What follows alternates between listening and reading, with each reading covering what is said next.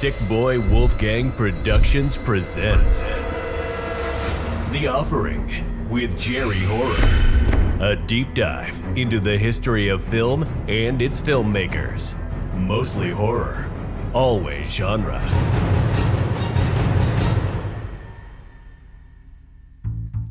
If you like vintage and retro style, you'll be shopping at these two shops.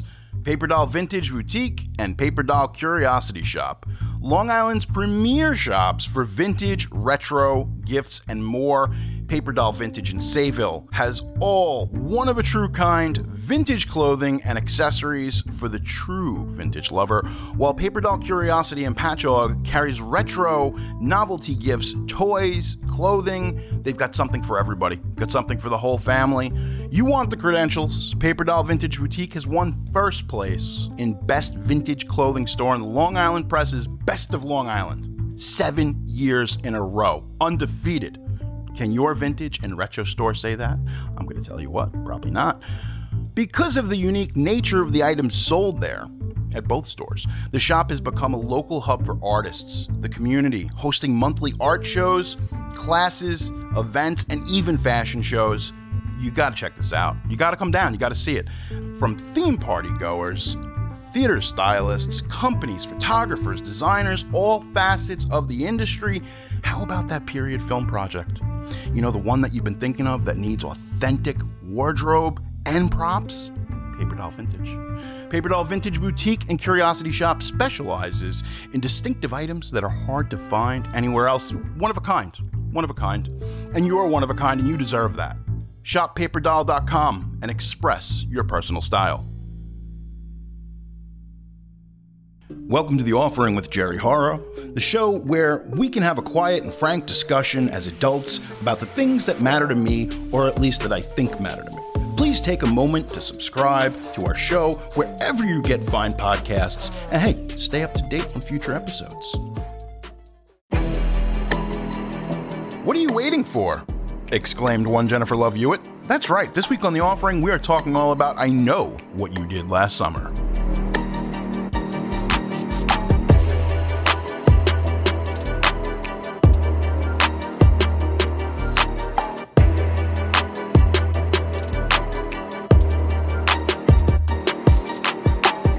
Hey folks, welcome to The Offering with me, Jerry Horror. I'm very happy that you're here. Thank you for downloading. Thank you for streaming. I appreciate your support. Now, as we go through life, we're encountering people. You're out at the store. You might be seeing family. You're encountering people. And you never know what people are going through. That's the reality of it. Very rarely do people ever open up to us and let us know kind of what's going on. You know, a lot of folks keep a lot of that emotional stuff very closely guarded. I guess what I'm trying to say is try to be a little more empathetic. Try to be a little more kind. You know, I saw a sign the other day at a pizzeria, and basically the gist of the sign said, "The entire world is short-staffed right now. Please be patient and respectful." And that's basically what's going on. We need to be a little more respectfully of each other. Despite people's political beliefs, despite how they feel about certain issues, we might not agree with them. But we must be kind. We must be empathetic. It's very important, especially in this climate. Because, you know, as they say, all we got is us. And all I got is you.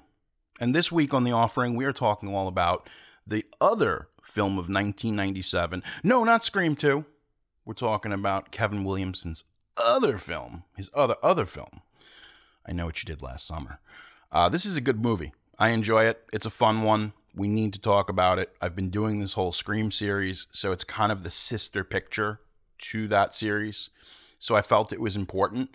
And I do think that perhaps not culturally, even though this movie has its fans, obviously nostalgia, it's 1997. We're recording this in the year of 2021, the year of our Lord. Reality of the situation is that it was very influential because it kept the fire going. If you have Scream dropping in 96, this drops in 97, keeps the fire going, keeps it prepped for Scream 2, which is the inevitable sequel. This movie made a lot of money. But if you want to know all the dirt, you're going to have to follow me. Ladies and gentlemen, I Know What You Did Last Summer.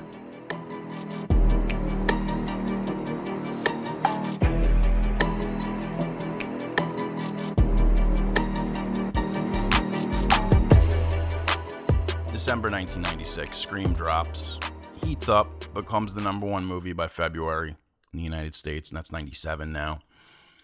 They were hoping to have Scream 2 ready by Halloween, but come on, again, that's what I talked about, people. On one of the last episodes, it was kind of hard to explain. Sometimes I get confused. Scream 2 was ready by October of 97, it was ready. But it didn't come out because of the MPAA. October 17th, that is a Halloween film, straight up. I saw this in the theaters. I had friends. They worked at the mall. They worked at the mall, the local mall, and there was a cinema in there, 4 screens. Saw a lot of seminal films there. Saw Lost Highway. Saw Godzilla, the one with Puff Daddy. Well, I forget what the song was. It was him and Jimmy Page. Come With Me. Ooh, Jesus Christ. That just unlocked a memory. 1997, we've got I Know What You Did Last Summer. I saw it in the theater at the mall Cineplex. I was like, I don't know. I don't like the metrics of this movie. Everybody's too pretty. It's too pretty in this movie. But you know what? I see it, and the film opens up, and it has this amazing panning shot of the ocean.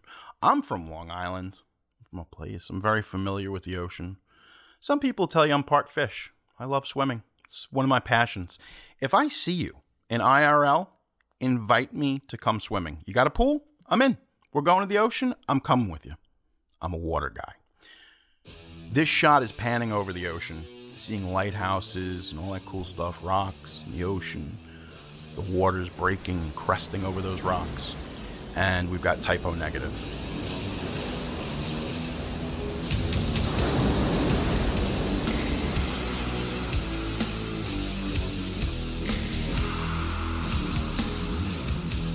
Sorry, guys. Like, secretly, I'm like a goth kid. It's kind of like a secret. I don't know how much of a secret, but I am. Summer Breeze, which is off of Bloody Kisses. One of their best records. So when I was in the theater watching this, and we've got the ocean, we've got Typo Negative, this movie is working for me. Let me just say, from a personal standpoint, I enjoy this film. I do. It's an enjoyable film. I did not like the ending. That's really my main beef. I definitely wanted more gore.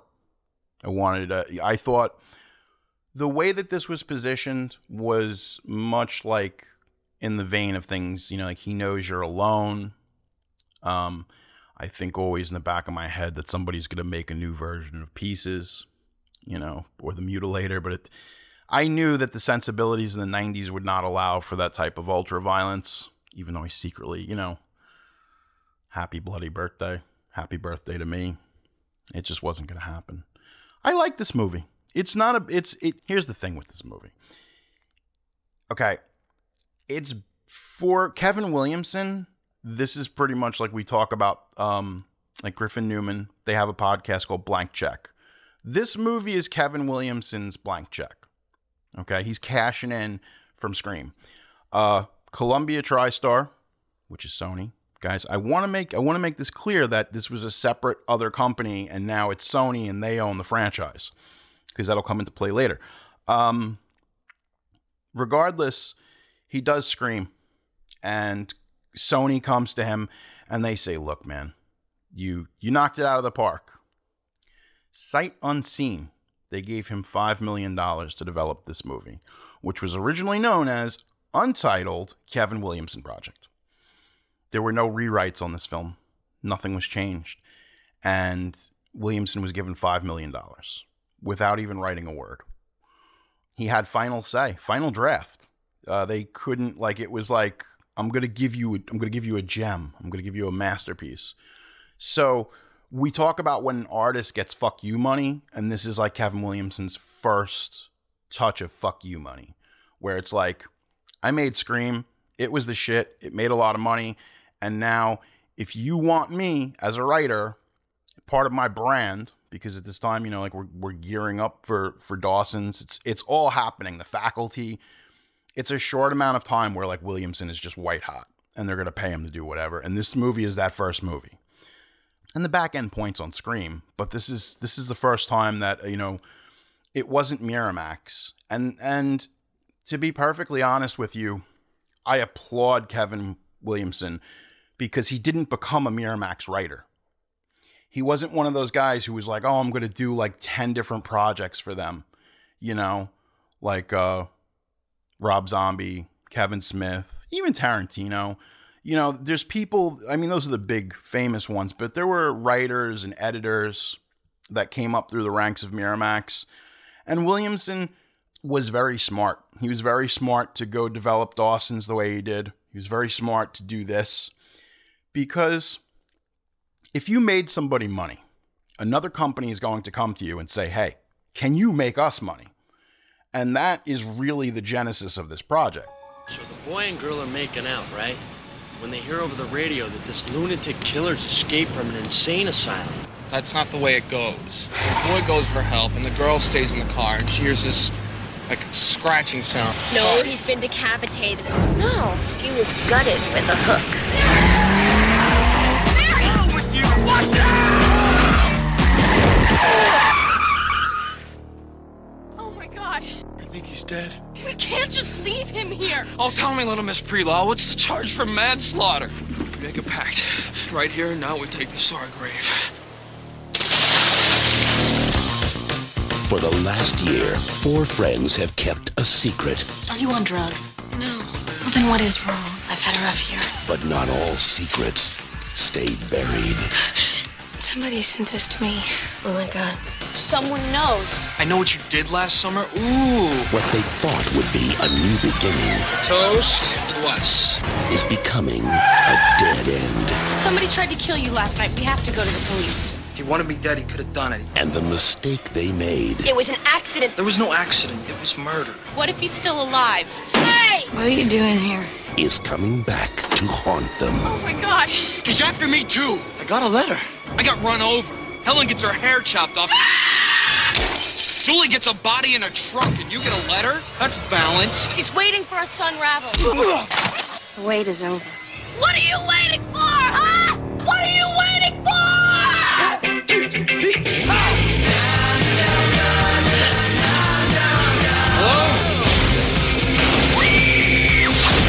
I know what you did last summer. I Know What You Did Last Summer was greenlit in February upon the big #1 of Scream, and this movie is just bump, bada, bump, bada, bump. It's got the rhythm of making money. So it's greenlit just on that whole principle alone, which is crazy. And they say, listen, you got to deliver us something of this quality, something that's going to match or whatever. So head of Sony says, we're getting Kevin Williamson, the guy who wrote Scream. Well, how are we going to get him? Pay him whatever he wants. This goes into the whole thing of the paycheck. And now it's March, and they basically, they asked Williamson, like, hey, how do you feel? Would you want to direct this? And he's like, I'm not a director. I can't direct this movie. I can't remember the guy's name right now. It's kind of inconsequential. Look it up. The director of this film, who ends up, and you know what the thing is, I heard he's a nice guy. He's a Scottish guy. But I don't think that Williamson, and he really hasn't directed in his career, but I don't think Kevin was ready to direct a film, you know, basically because of the whole killing Mrs. Tingle situation. That's a future episode. Jim Gillespie, oh, yeah, that is the Scottish director who ultimately made this film. So it was just Kevin Williamson wrote this joint. Now, originally, Kevin Williamson had thought to himself, I'm going to get the old urban legend of the man with the hook. And if you know the story, you know the story, but let me give you a quick recount if you don't. It's Lover's Lane. There's 2 young people. They're making out. They get disturbed. They hear something on like scratching on the top of the car. What was that? Okay, go back to making out, carousing, whatever they're doing. There's another, you hear this scraping. So this is a big one, obviously, because it's by the ocean. Generally, that's where this is told. Ultimately, they take off into the night, and in most versions, there's a hook attached to the door. Some versions, they're listening to the radio, and they find the hook, or they find a body with a hook in it, swinging from a tree up above. But essentially, they hear something on the radio that says, there was a crazy murderer with a hook hand that had escaped the asylum earlier. And that's the general gist of that urban legend. So Williamson tries to combine that with something that was akin to Scream. And basically, he goes back to his childhood. And what he was inspired by was Lois Duncan. And Lois Duncan is a YA author, primarily does like thrillers, horror. I read her stuff. Most people of a certain age grew up in the 80s and 90s. They read Lois Duncan stuff. I don't know if that stuff transitioned much into the early 2000s. Maybe. If you're out there and you're a fan of Lois Duncan, let me know. You're probably on Twitter. You holler at me at Jerry Horror. Tell me about your experience. I liked her. She a lot of good books. First off, can I just say, I love the title, I Know What You Did Last Summer. Let me tell you something. This movie could have been anything. That is a heck of a title. Because we talk about there are titles that they're front-loaded, right? Runaway Train. What's it about? It's a runaway train. American Ninja. What's this movie about? There's an American Ninja. Like, there's some, and I don't want to just say it's all canon films, but there is like truth in advertising. What am I getting out of this movie? Breakin' 2, Electric Boogaloo. Okay, I know. Okay, I think I know what that is. That sounds cool. I Know What You Did Last Summer is more sinister. It goes into kind of that whole mystery thing. Well, how do you know? And what did I do last summer? Kind of asking yourself those same two questions. It's creepy. It's cool. It sticks with you. The original book, though, the novel, 1973, was written by Lois Duncan. She is the OG horror YA author. Like, seriously. She opened a lot of doors. Like, if you're a fan of all the modern R.L. Stine stuff, she opened all the doors for young adult horror thriller novels. I read this novel as a kid, by the way, and I didn't realize it. I didn't connect the dots until after seeing the film. Didn't even know. I thought it was just a coincidence. In the version, well, obviously in the novel, they basically run over a little kid. And that was kind of dark. Now, Duncan's novel is more of, if you dig the murder mystery, Agatha Christie, Knives Out style, where there's quite a bit of a mystery happening there. If you dig that, that is what her book is. Her book does not have the killer fisherman on a quest for vengeance with a hook. It's a little more like a giallo. People are getting stabbed, strangled, that sort of a thing. It's very Agatha Christie. So they basically kill this kid. And it ends up being like the brother of the kid who's actually, offing everybody. But it's two types of directors. And I've said this many times. There's directors who will kill a kid, and there's directors who will not. And Jim Gillespie, love him or hate him, he will not kill a kid. Director of this film. Williamson realized that was going to be the most problematic, but goddamn, it's got fucking impact. If you saw some kid that looked like fucking Elliot from E.T., and he gets hit by a car by these scumbag teenagers, come on, that's a movie. You got something. You're cooking with gas there. It's messed up. Some people aren't going to like it, but it's like, it changes the dynamic of the entire piece. Because if these are not pretty people who are being terrorized by some revenge-driven maniac, kind of becomes, what are we doing? What are we really doing? Because if those characters kill that kid, you want to see them get killed. You don't care. Who cares who the final girl is? Murder them all. They're pretty. They've got good bone structure. Who needs them? Speaking of which, the first person cast in this film, shockingly, Ryan Phillippe. He was the dude. They were like, hey, we like this guy. He auditioned, and that went off without a hitch. Freddie Prinze Jr. is also in the film, and has a very loose definition of acting. He auditioned for Billy Loomis in Scream, and he was not chosen. It was Skeet Ulrich, obviously. He was not. It didn't happen. In some other weird multiverse, in Spider-Verse, it's happening where Freddie Prinze Jr. is in Scream and his career trajectory is totally different. Maybe he can act. Damn, I'm sorry, Freddie. Like, I respect you. I think you're a good dude, but this movie, this performance is like, what? Huh? It's very much like Keanu Reeves mumblecore. I'm sorry, but shit. We gotta call a spade. Freddie Prinze Jr., your father was very talented. Moving on. It's fucking terrible, but yo, that's real. That's real. And that's what you're gonna get there. I ain't kissing anybody's ass so I can get online at a fucking horror convention. Oh, Freddie Prinze signed my fucking tits. No. Me and Freddie, we're gonna talk. Probably gonna fucking strike me in the mouth. But that's cool. We'll both be better for it.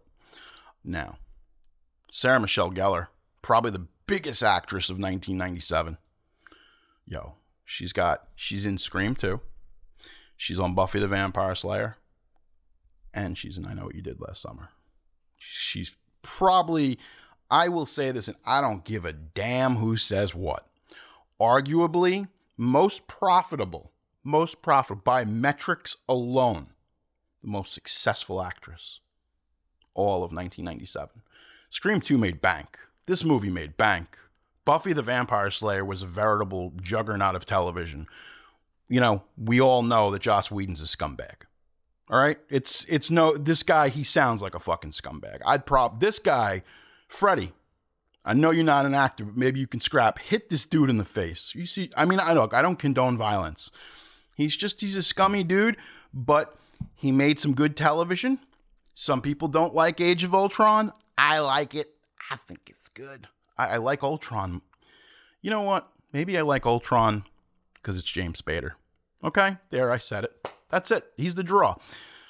Look, I digress. I got to go back here, folks.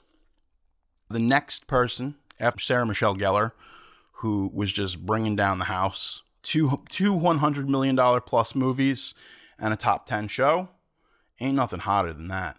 You know what I'm saying? Like, that's pretty cool. I got to be honest with you. Jennifer Love Hewitt was kind of a lock too. This wasn't one of these movies. Now I have to tell you guys, because movie gets greenlit in February, movie's in pre-production in March. We have to have this out in theaters by Halloween because that's when a good scary movie will make money. And that's what this is. This is Scream was far more under artistic pretenses, whereas this film, while still a film, it's a movie. It's meant to make money. It's meant to capitalize off of the success, but it's its own thing. Okay. It is unequivocally a response to Scream, but it's not bad. And it's kind of its own thing. It's not a Scream clone. Urban Legend was a bit more of a Scream clone, to be perfectly honest with you. They're making this film. It's got to be fast and furious. They got to get it done. This movie was made for like $17 million, which is about on par with what they spent on Scream. It's kind of one of those things too. When they were making this film, one of the big problems that they had was the director, Jim Gillespie, he kind of left a lot of the kills very bloodless. And they realized that they needed to put more impact. They needed to front load the film with a grisly kill.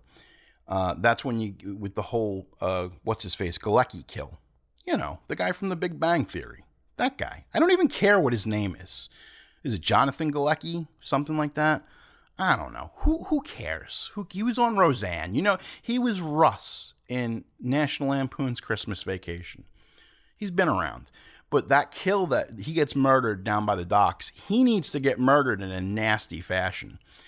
So that was, in that scene, the way it's done with the sound and everything, you can see the hook penetrating under his jaw.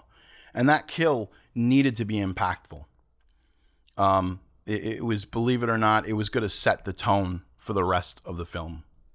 Oh, producer Pete has run in with a fax. It says, Johnny Galecki. How could I forget Johnny Galecki? You know his brother's Johnny Drama from Entourage. No, Johnny Galecki, ladies and gentlemen. Write that down on your scorecard. Offering bingo. Johnny, that is J5. If you're playing along with the home game. They needed to put some nasty kills into this movie. So this was kind of one of those things where studios are generally like with a horror film, you know how it goes. Hey, could you cut out some of the blood, some of the gore, some of the monster stuff? You know, if it's a kind of, you know, $17 million, 1997. It's a mid-budget sized teen thriller. They needed to add blood. So Gillespie went back and did some reshoots, and they added a bit of the red stuff. And it works because it's minimalist. It's not a lot of gore. It's not a little. It's like the right measurement of gore. I always want more.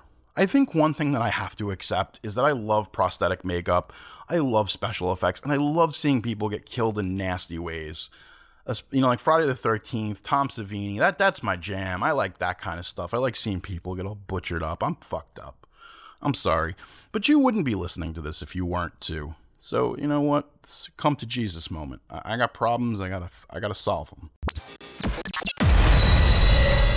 We'll be right back with more of The Offering with Jerry Horror.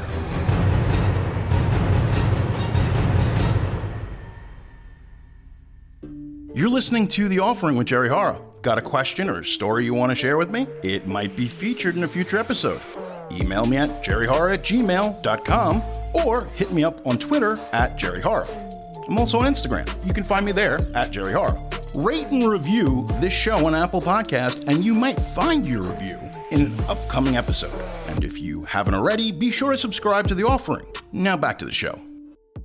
This movie went off kind of without a hitch. The only problem that they had, you know, obviously, like, they're shooting it up in that Rhode Island area, you know. It's kind of like, it's dicey.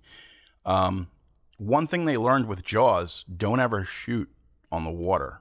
And there were a lot of sequences where they were shooting on the water. The tide would come in, and they would have to just change all the shots. The scene that they shot at the end where they're confronting the killer, they shot that all in the water, and Gillespie basically said that was a mistake.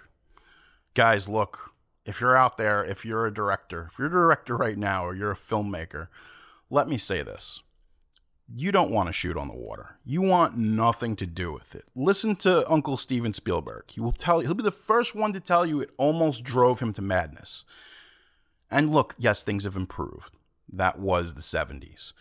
But water, especially the ocean, whether it's a bay or a river, it's a force of nature. Speaking of force of nature, she was only on set for one day. She was the actress who played. She was only on set for one day. Anne Heche. Excuse me, it was 2 days. She rocked the house because she was operating at that point as a method actor, and she totally just scared the shit out of Jennifer Love Hewitt and everybody else she worked with. Like, they said she was fantastic. Like, you know, like everything that you could want from another actor. Like, they're just giving you a genuine, supportive performance that you can work with, work off of, react to. Yeah, I mean, some of the kills are kind of weak in this film, but I think what makes this movie work is the dynamic between our characters, Ryan Phillippe, Freddie Prinze. Jennifer Love Hewitt carries this film. Jennifer Love Hewitt, interestingly enough, fun fact, she has in her contract that she can never be killed. Doesn't matter what she does. Could be The Ghost Whisperer, Heartbreakers with Sigourney Weaver. It's in her contract because she made a promise to her grandmother. And her grandmother said to her, I think it was on her 17th birthday, was Jennifer, just promise me and your mother and everyone else that they'll never kill you on screen because it's like bad juju. So that's in her contract. So listen, you want to get Jennifer Love Hewitt, you want to give her my number. No, if you want to get her and you want her to be in your picture, don't kill her because she won't do it. That's just the way it is. This movie, believe it or not, comes out, finally released October 17th. You're going to be shocked. Cost $17 million. Made $15 million opening weekend. They did one of the biggest, for 1997, I think they did like $5 or $6 million on the Thursday night pre-screen. Because back in the day, the way they did it, they generally did it at midnight because it kind of added an allure to the whole thing. They eventually they pushed them to like 11, and now like you can see a pre-screen at like 6 p.m. Like they don't care anymore. But it used to be midnight showings. It used to be the rule was it was the day of opening, so it was 12:01. It was fun, all right? We didn't have much back then. We tried to make it as fun as we could. So 12:01 was a cool release. $5 or $6 million off of those midnight releases. And again, these are one screening. It's not like they're showing it again at 2. They're not showing it at 10. It's one screening per every theater it's in. Ultimately, this movie makes $125 million. And to boot, with the burgeoning DVD market that was coming, but with the VHS market, this was a banger. This, believe it or not, people, they laugh at this. Sony produced probably more of, if the average film that they put out on VHS at that time, if they were producing 1 million units, they produced like 3 million of this. That's pretty much the numbers. This one sold and it rented. This was one of the biggest movies, believe it or not. They couldn't keep it on shelves. Blockbuster. I know what you did was it made money. I mean, dude, this is $125 million, but it really cleaned up on video. I mean, they probably made, because we don't look, we can, some of these numbers we have, like some of the early ones, like the E.T. sell-through, Top Gun, we know what those sold, but we'll never know what the sell-through. When it was selling at a record store, when it was selling, in a Kmart for $10 or $15, whatever the VHS was at the time, this movie made them a ton of money. You know what, though? Lois Duncan, author, saw the premiere, comes out of the premiere, talks to people. I didn't like it. I don't like it. So if you ever wonder why other Lois Duncan things really haven't been adapted, well, when you fuck Sony like that and you come out of the movie and say, look, she went on record and said she hated the movie. And look, Stephen King, certified crazy person. I love Stephen King. I want to adopt Stephen King. I want to shrink him down and put him in my pocket and take him places. I love Stephen King. Stephen King knows that some of his films have been stinkers. Look, I'm sorry, like Thinner. Come on, let's be honest. It's trash. It's not a good movie. Stephen King did not like The Shining. But it was the material, but I think Stephen King just didn't like Kubrick. That was basically what it was about. Stephen King was still very young in his career. That was in the 70s. Like he had just appeared on Late Night with Johnny Carson. Like he was really just breaking out as, okay, he's not just a writer, he's a phenomenon, So he was young, probably still doing the cocaine. Did not get along with Kubrick. Kubrick was not going to share his cocaine. It was a situation. But Lois Duncan, OG YA novelist, probably shouldn't have talked trash about this movie because, obviously they had Killing Mrs. Tingle in production at the time. But really, what else? Like, honestly, I can't cite anything then in the next decade that Lois Duncan did. Whereas, like with other authors, you kind of can. They were still a little more proactive. Freddie Prinze Jr., Sarah Michelle Gellar met on the set of this film, got married, had kids. Happy ending. Must be nice. How am I supposed to feel about this? Producer Pete, how am I supposed to feel about this? Two pretty people meet on the set of a movie. They fall in love, still together. God bless. It's always nice to hear. They got kids. It's fantastic. You know, I'm jealous, all right? I'm sorry. I'm sorry. I mean, come on. I wish I was a pretty person who met Sarah Michelle Gellar on the set of this film and shit just worked out and kept working out and WWE made you the head writer for no reason. Sorry, Freddie.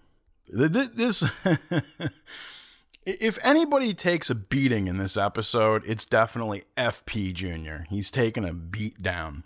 And I'm sure he's a nice guy. I'm sure he's like totally like the coolest guy in the world, great dad or whatever, but I'm still going to keep talking trash. It is what it is. This is the way it is, man. Like, I got nothing bad to say. I you know what I think it is? I think it's that let me get to this. I never got to preface this. I waited till we got to this point. I saw the film. I dug the film. I'm in the theater. The ending of this movie is Jennifer Love Hewitt. God, she's so hot in this movie. I'm sorry. Like this, I don't want to be creepy or anything, but can we just talk about that for a minute? She's in a towel. She didn't even need to do nudity. She looks fantastic. It's like all the college girls just like, that's enough of Jerry Horror. He is canceled because he talked about Jennifer Love Hewitt looking ripe. Whatever. She was beautiful. Right now, I'll tell her she's beautiful. She'll feel special. I'll make her feel special. Look, it's one of these things where this movie worked out for everybody. Everybody went on to work. Everybody was eating, right? Everybody did good. Philippi did a bunch of pictures. Jennifer Love Hewitt did a bunch of stuff. She made a lot of money on that Ghost Whisperer. Did you know the Ghost Whisperer had a comic book tie-in? God, like, how big? That's crazy. It's on the air for like over a decade. It's like crazy. Crazy. But hey, God bless her. You know, it's money.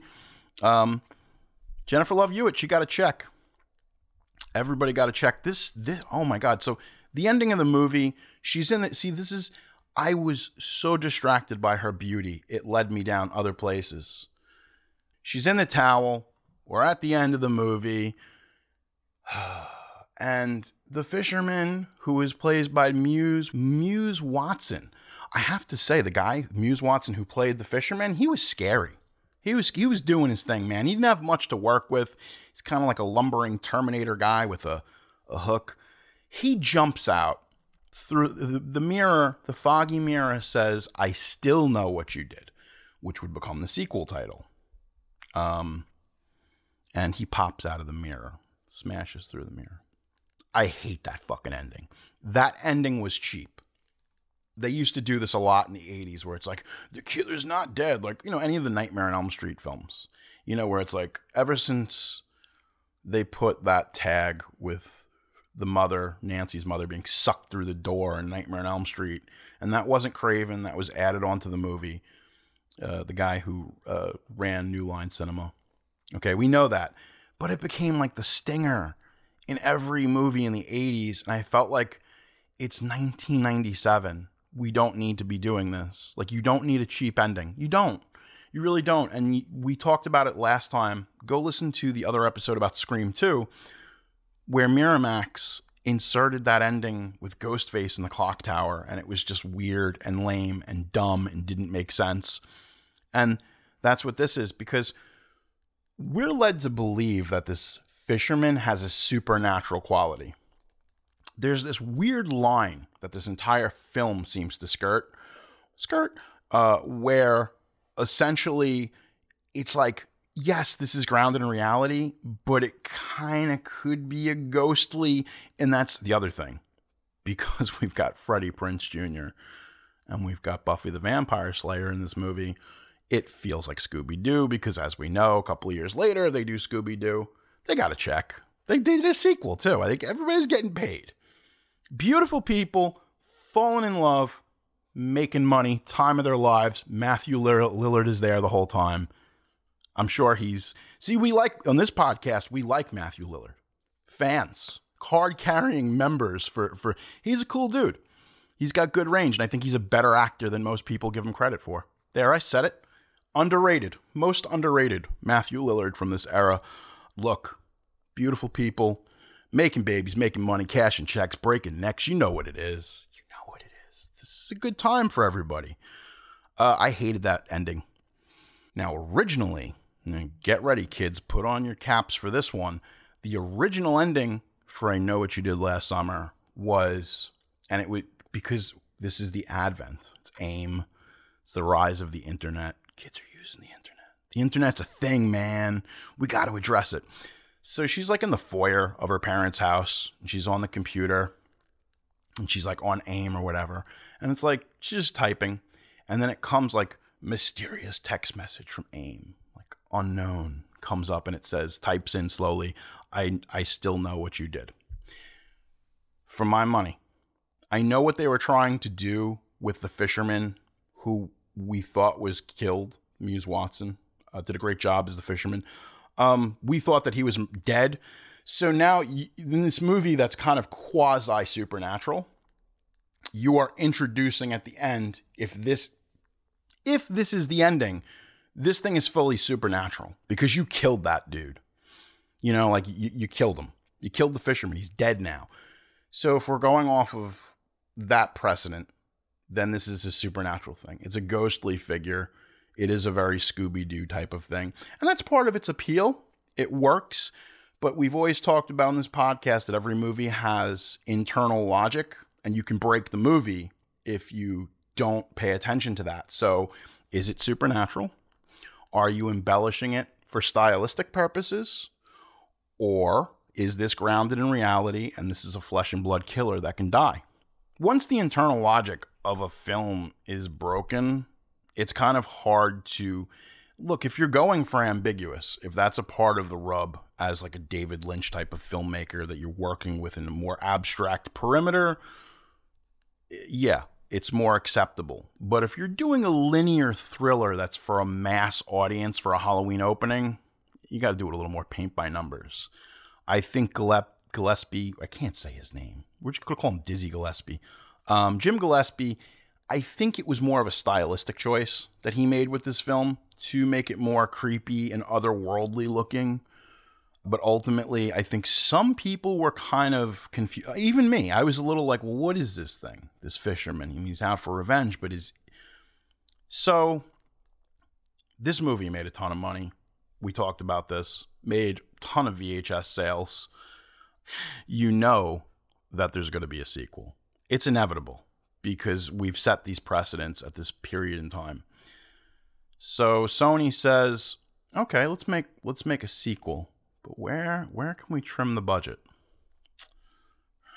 Let's not hire Kevin Williamson, the guy who wrote the movie. So that's like their first mistake. We're not going to hire him because we already paid him $5. We've got the franchise now. We don't need him anymore. We've got it. It's fine. What else can we do? Ooh, Brandy. She's a singer. She goes on to make the sitcom Moesha. She's kind of a big thing. They're like, oh, kids like Brandy. We'll throw Brandy in there. They tried to do whatever they could for I Still Know. I Still Know, and again, this is a film we might do. If you guys want me to do this, I'll totally do it. I hate this fucking movie. I dig this first movie. I do not like I Still Know. I Still Know is a fucking train wreck. And let me tell you, it's okay if you like it. There's a lot of listeners. There's a lot of fans that I know. Young women were growing up, and they like I Still Know. And that's fine. It's okay. It's okay. You can like what you like. Just because my opinion is different than yours, don't trip. It's a shitty movie, and I fucking hate it. It's a terrible film, and the only reason that you like it is because you have nostalgia and you have rose-colored glasses on. This is a terrible film. It's a terrible sequel. In the beginning of the film, they undo that third act that I hated so much. They undo it. And you see, that's the thing. I'm a sucker. And especially for slasher movies or horror movies, I will come see your third, fourth, fifth dumb sequel just to see how you continued the story. I mean, when I was younger, it was Friday the 13th, and those are kind of ambiguous. Like, yeah, sometimes Jason's in the lake, but sometimes they don't even mesh. It's like that time in Jason Takes Manhattan where he throws up the toxic waste and becomes a child, and then the next movie is The Final Friday. What are we doing? What is that? You know, like I'm like a dumb little kid who just started masturbating, but you know what? Like, don't insult my intelligence. I know what happened to. In the last one, he was in the lake. Now he's out of the lake. He's on the boat. What are we doing? It's terrible. Just terrible. So yeah, they had to retroactively undo what they did in the third act, the final beat of this film. It is what it is. Like, you know, I Still Know What You Did has Jack Black. And this is the funny thing. This is basically my big takeaway with I Still Know. So they don't get Kevin Williamson. They're basically trying to get this film into production as quick as they can because it's a money game. That's just how it works. You want to capitalize off of the previous year, the previous product. You say, no, Kevin Williamson. We'll set it. We're going to send Jennifer Love to college. We're going to send her to college. Guess what comes out 2 months after I Know What You Did Last Summer? Scream 2. Sydney goes to college. And because Sydney goes to college, Jennifer Love cannot go to college. Jennifer Love has to get sent to an island with fucking Jack Black and Moesha. What are we doing? She wins a contest. Would you trust anyone? Hey, you won a contest. Come to this secluded island. You a moron? You can't see this coming? If you didn't book that motherfucker and it doesn't include Breakfast with Goofy, don't go. Don't. It's a trap. It's a trap. Just like that guy. He told you from Star Wars. He's like, it's a trap. Brr. I don't care. I think it's Mon Calamari. I think that's his name. But if it's not, come on. Gotta get a life. Admiral Akbar. Producer Pete says it's Admiral Akbar. He's a Star Wars nerd. He's not fucking. Freddie Prinze Jr. fucks, but Producer Pete is not fucking. This movie had a great soundtrack too, and it's right up my alley type of soundtrack. We go, you know, it's got Korn, it's got Typo, it's a little deep, meaty parts, got a little bit of nu metal. Ooh. See, but that's the thing, man. Okay, I'm gonna try to give this an honest metric. The 20% of nu metal, 20 out of 80% was banging. It was really good. Like, there was good nu metal. The other 80% was very cringy frat boy shit. It was pretty terrible. But the stuff that was good, like your Korns, it was very good. And I dig Korn, so that works for me. This soundtrack sold very well. Basically, October 14th, they dropped the soundtrack and the score, which, oh, hey, we didn't talk about the score. We got the guy who wrote Scream. Let's get Marco Beltrami, who had just done his first score. Recently did the new Fear Street movies. Not all of it. They actually reused some bits from Scream. We haven't talked about that, but I'm watching you, Netflix. I've got my eye on you. You use pieces of Beltrami's score from Scream in your movies to enhance your film. Whatever. It is what it is. God bless. So Marco Beltrami, the score sold well. Shockingly, it was kind of one of those things where people were really into CDs at the time. The soundtrack sold well. The score sold well. Sometimes there's no need to get into the numbers.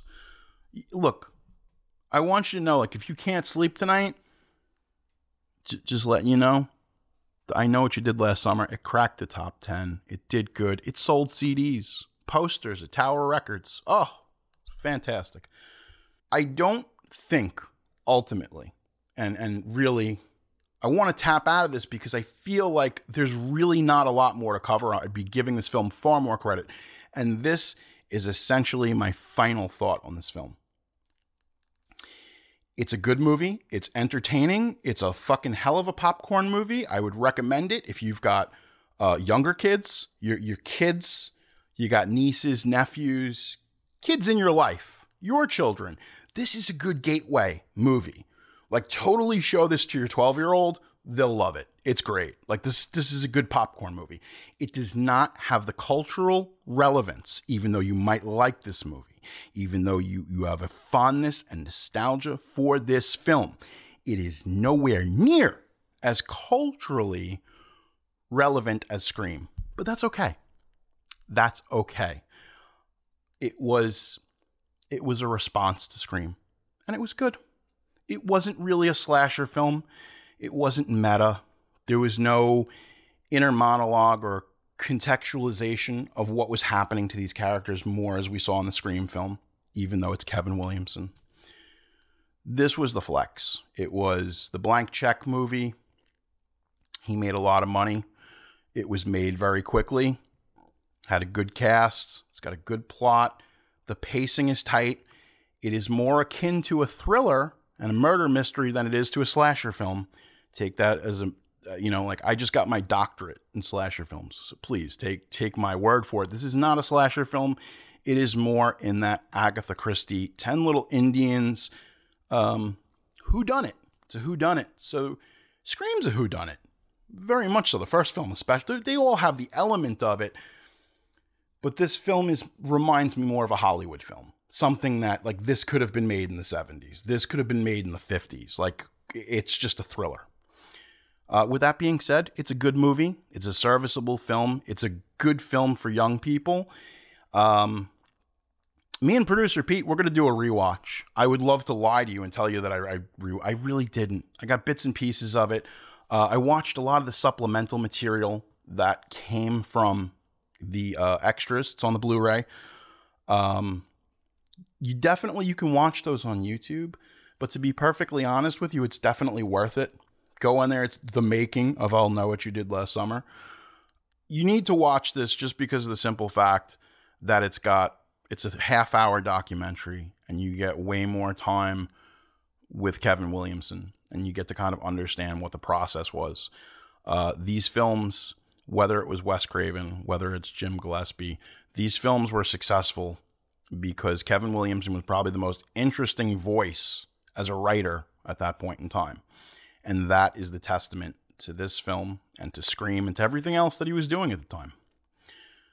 My name is Jerry Horror. This has been The Offering. Make sure to tune in. Be well. Hope you're getting ready for spooky season, because you know what? Doesn't matter what time of year it is. Spooky season is within, and you can make that. You can go to your happy place anytime you want. I will see you guys next time. Mostly horror, always genre, and I'll always know what you did last summer. You've been listening to The Offering with Jerry Horror. I'm very sorry. Produced by Pete Bune. If you have a question or a story you want to share with me, we'd love to hear from you. You can email me at jerryhorror@gmail.com or hit us up at Twitter @jerryhorror or on Instagram @jerryhorror. You getting the picture? Subscribe to Apple Podcasts, Spotify, or wherever fine podcasts are provided for you and your family. I want you to enjoy. Just join us next time for another offering.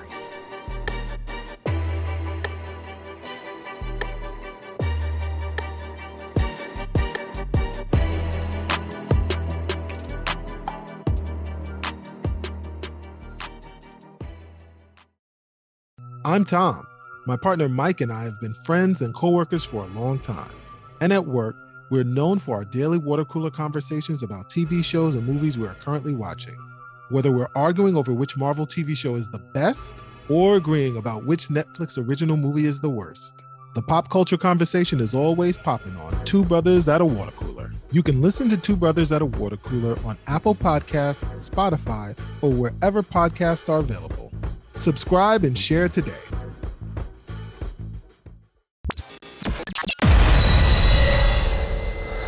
This has been a Sick Boy Wolfgang production. Thank you for listening.